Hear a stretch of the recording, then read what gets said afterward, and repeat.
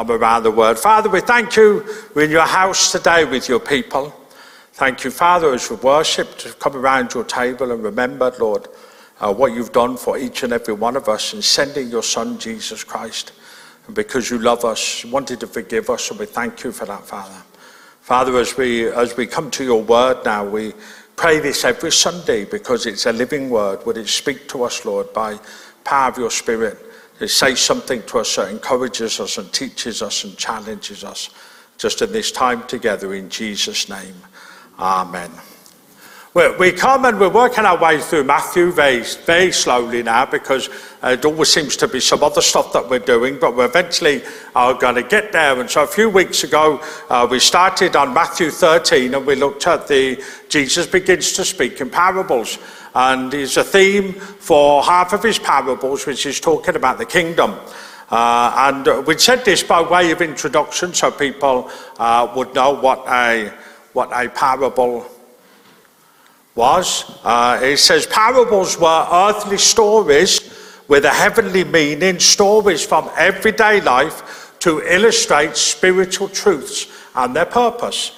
It was to make spiritual truths clearer to the hearers, and that's why Jesus spoke in parables, to tell the stories that he had told. Jesus wanted people to understand the simplest, those who had ears to hear, in a sense. He wanted them to understand what he was saying.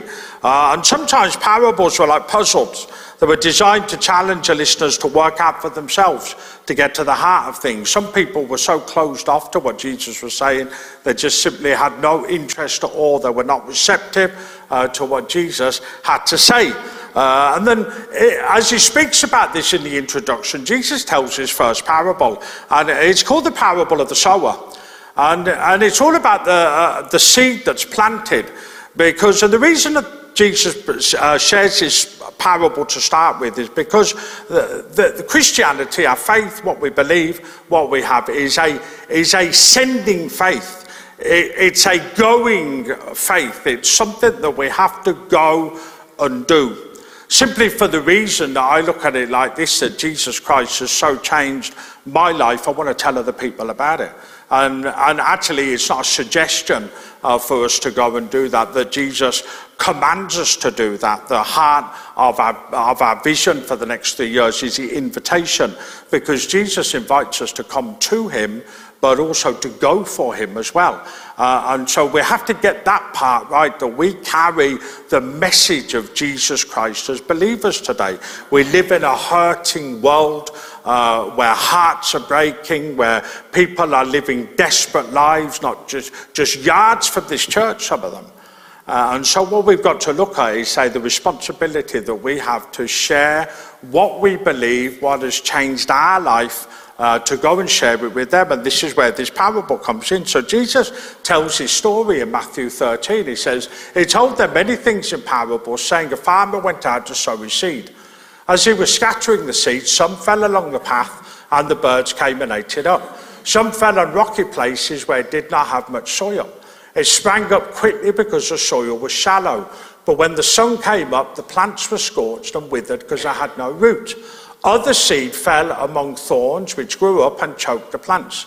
Still other seed fell on good soil, where it produced a crop, 160 or 30 times what was sown. Listen then to what the parable of the sower means. When anyone hears the message about the kingdom and does not understand it, the evil one comes along, snatches away what was sown in their heart. This is the seed sown along the path. The seed falling on rocky ground refers to someone who hears the word and at once receives it with joy. But since they have no root, they last only a short time. When trouble or persecution comes because of the word, they quickly fall away. The seed falling among the thorns refers to someone who hears the word, but the worries of this life and the deceitfulness of wealth choke the word, making it unfruitful. But the seed falling on good soil refers to someone who hears the word and understands it.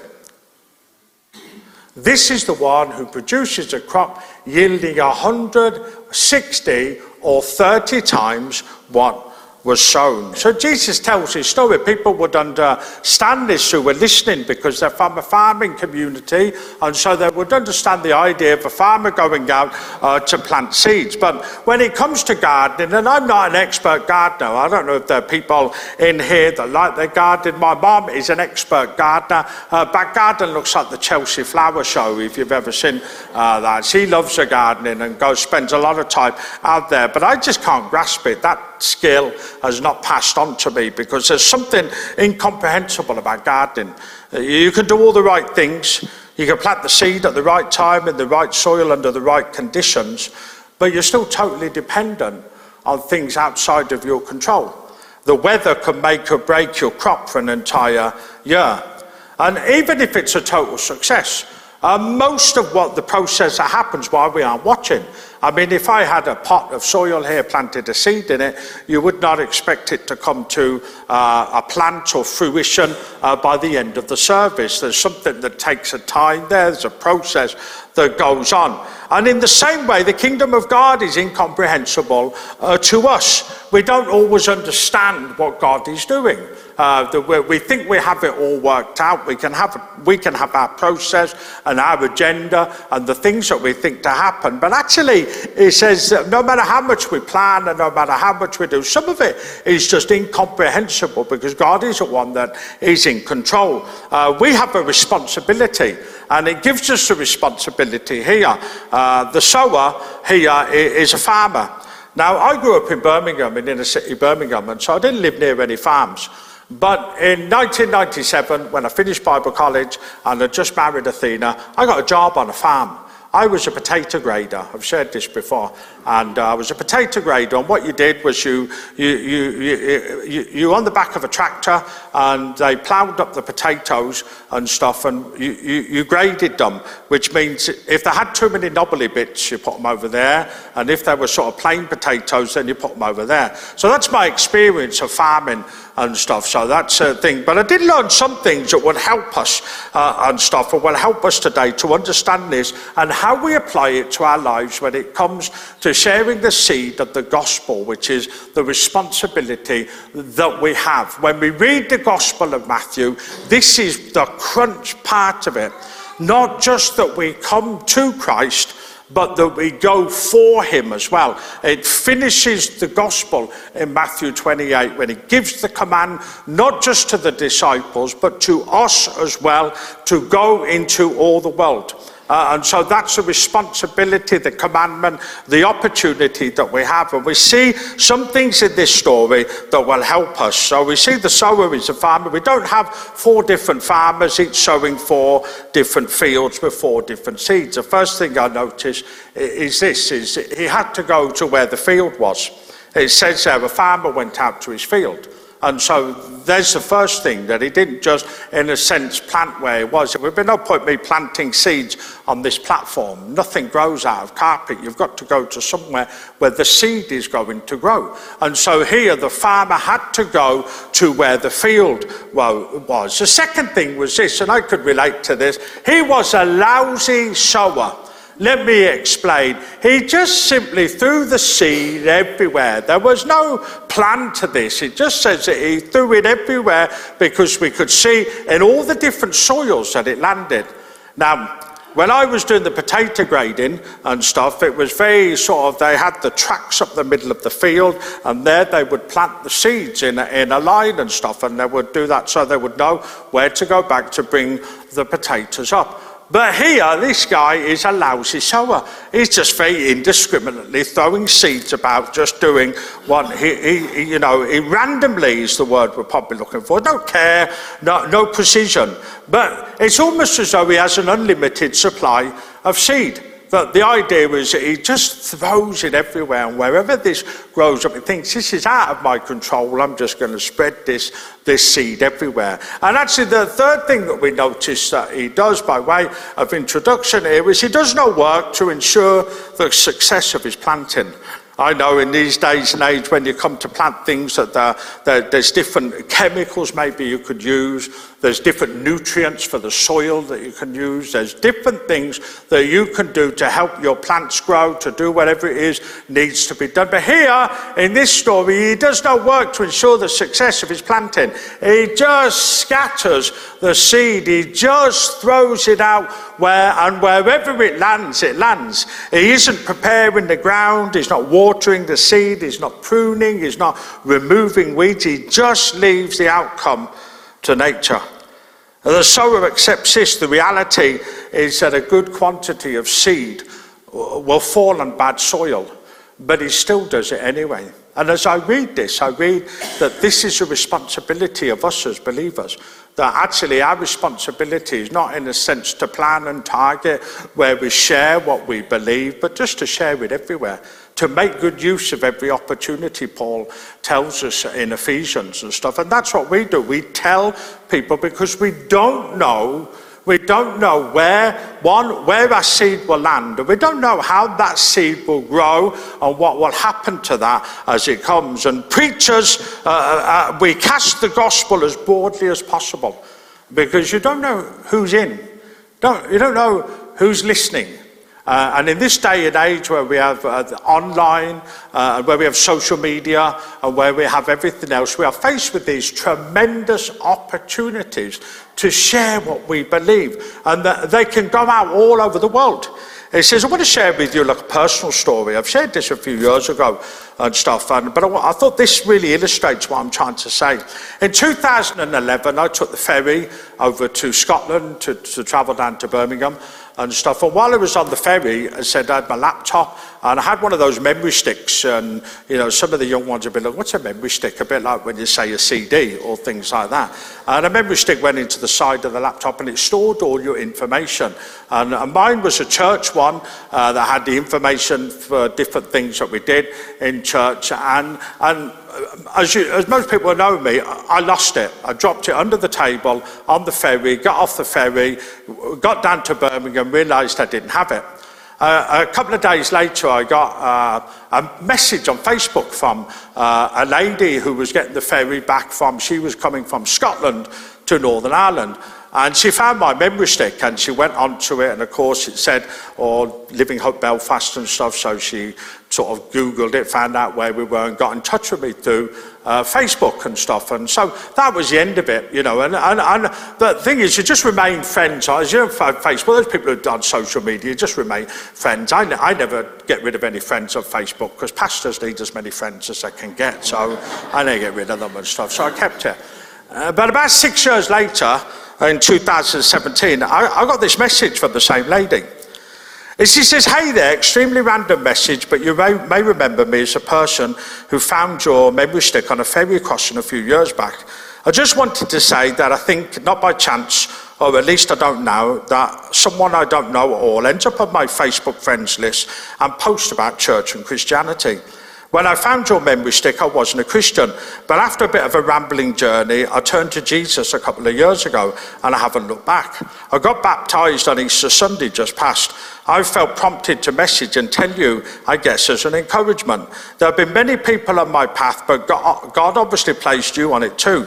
Thought you might like to know that the things you share on Facebook are appreciated by and reach people you don't even know. A big part of my learning curve has been blowing the lid off the Christian stereotype and seeing a glimpse of what you get up to and listen to your dynamic teaching."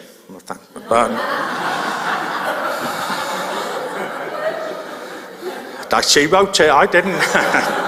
And that you hold in your church, so it's really helped that, so thank you. That's seed planting. You just don't have a clue. Never met the woman, never just found a memory stick that I'd lost, and always use the excuse now, that's why I lose things, because God can use it for the gospel and stuff. But it's just planting seeds, and you don't know. And often we're hesitant at times about doing the things that God has called us to do, because, it won't work. Listen, we leave all this up to God and stuff. And so we come back to the story here, was because we've said that about just casting the seed. But the other thing we see is not the focus. The family is not the focus of Jesus' parable. He's not the focus. The sower is not the focus.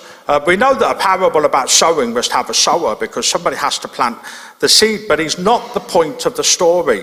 The focus of the story is clearly elsewhere, and the farmer's lack of care and skill in scattering the seed makes that absolutely clear.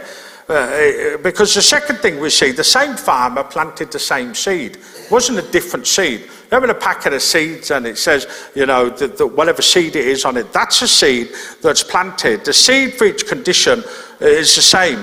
Every kernel of seed has equal potential to grow, the equal ability to produce fruit.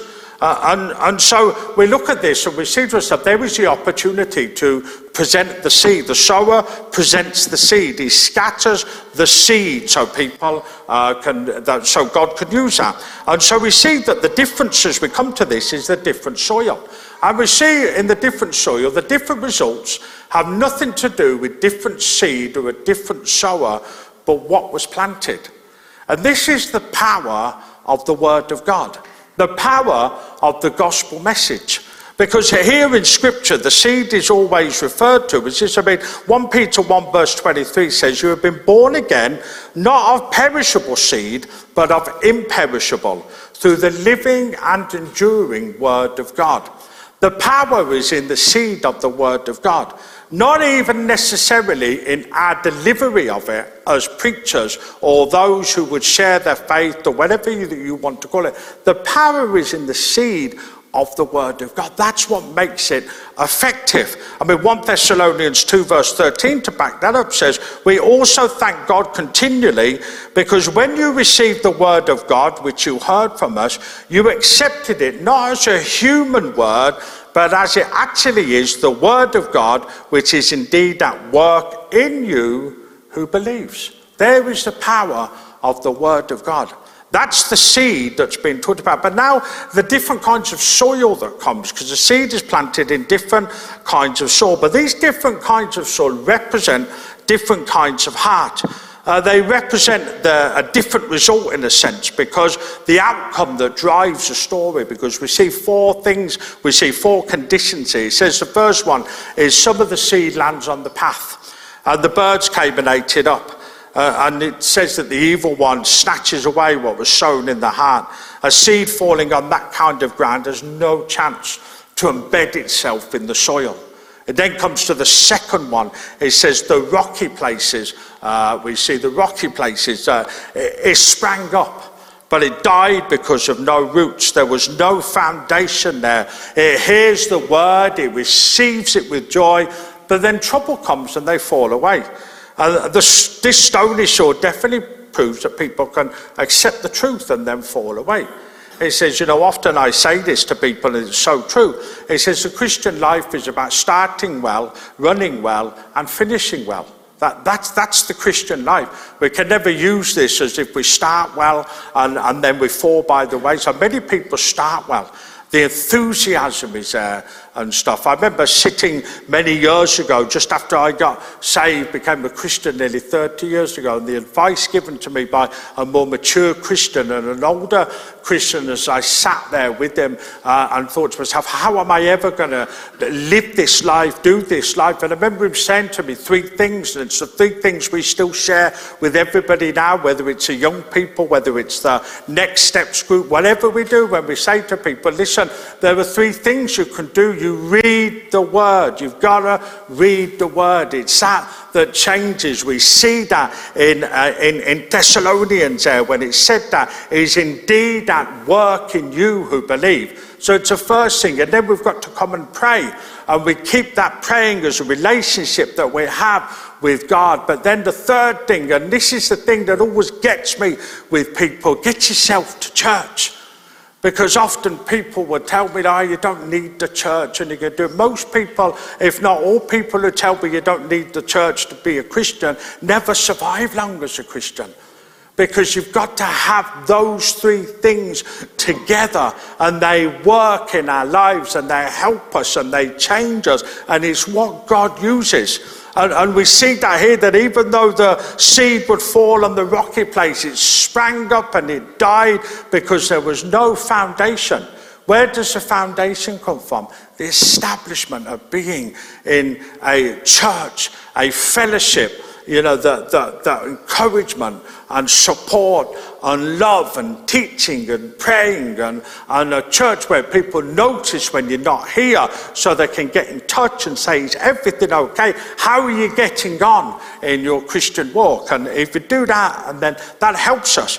And then the stony soil definitely proves, as I say, that people can accept that truth and then fall away, that the seed sprang up.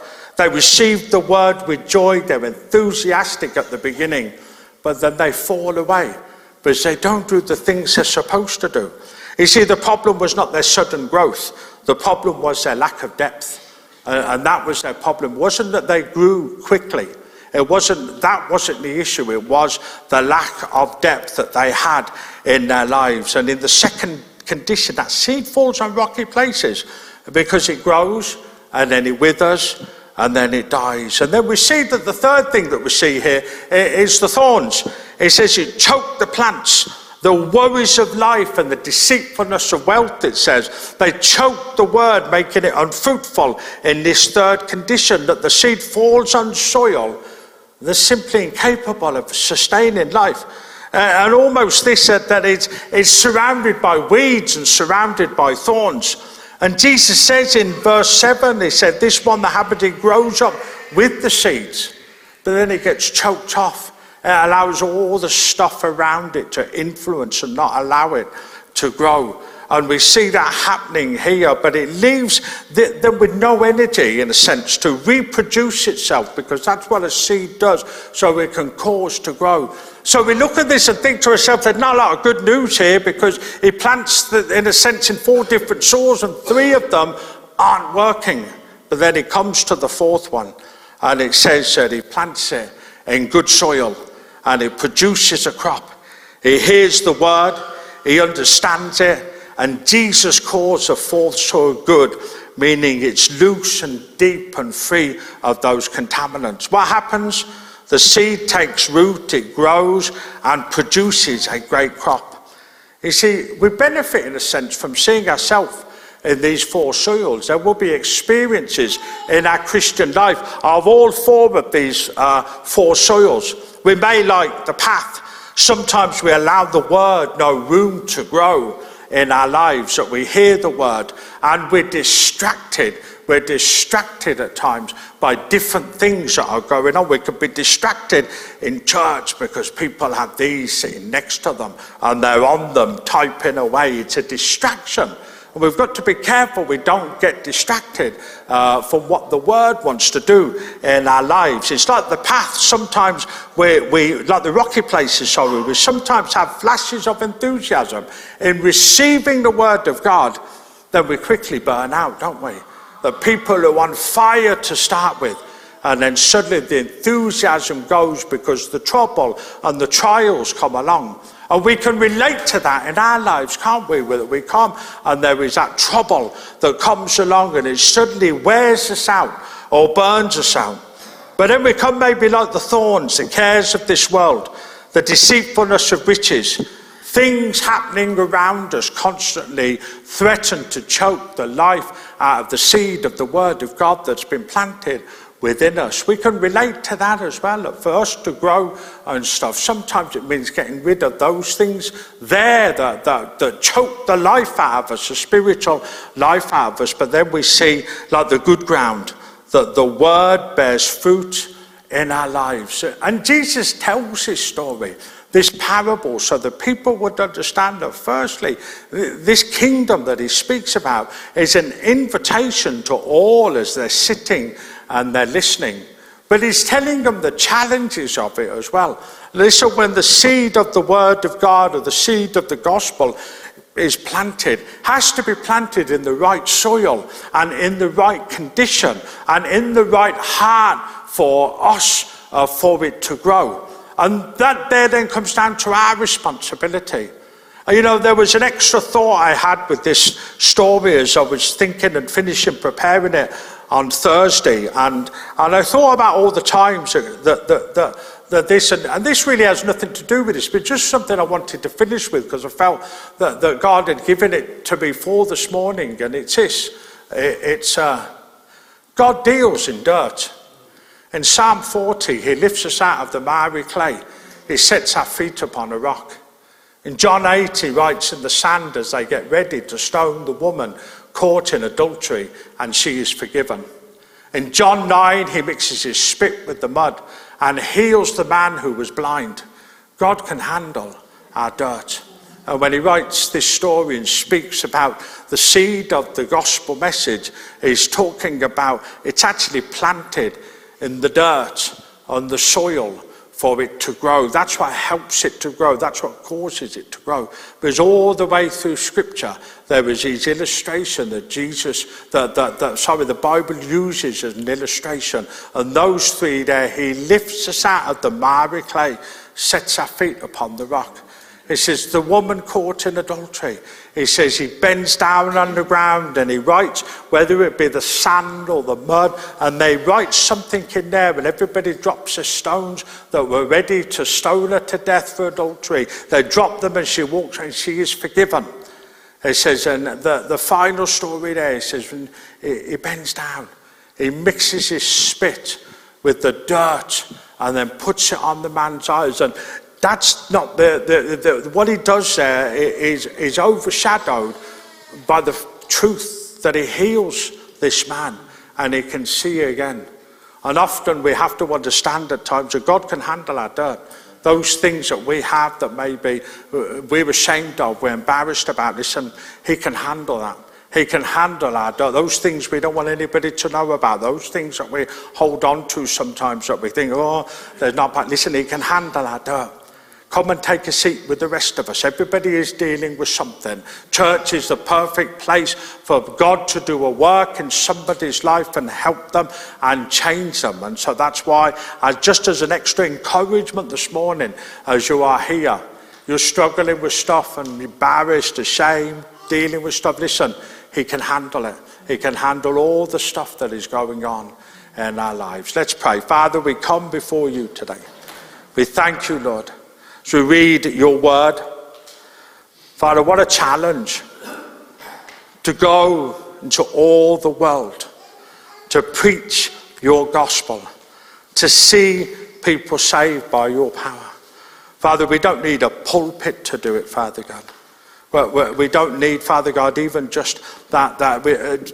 We just need, Father God, to understand the responsibility and the opportunity that is presented to us in our workplaces, our universities, our schools, our jobs, our families, our factories, wherever we are, Father, you have placed us there.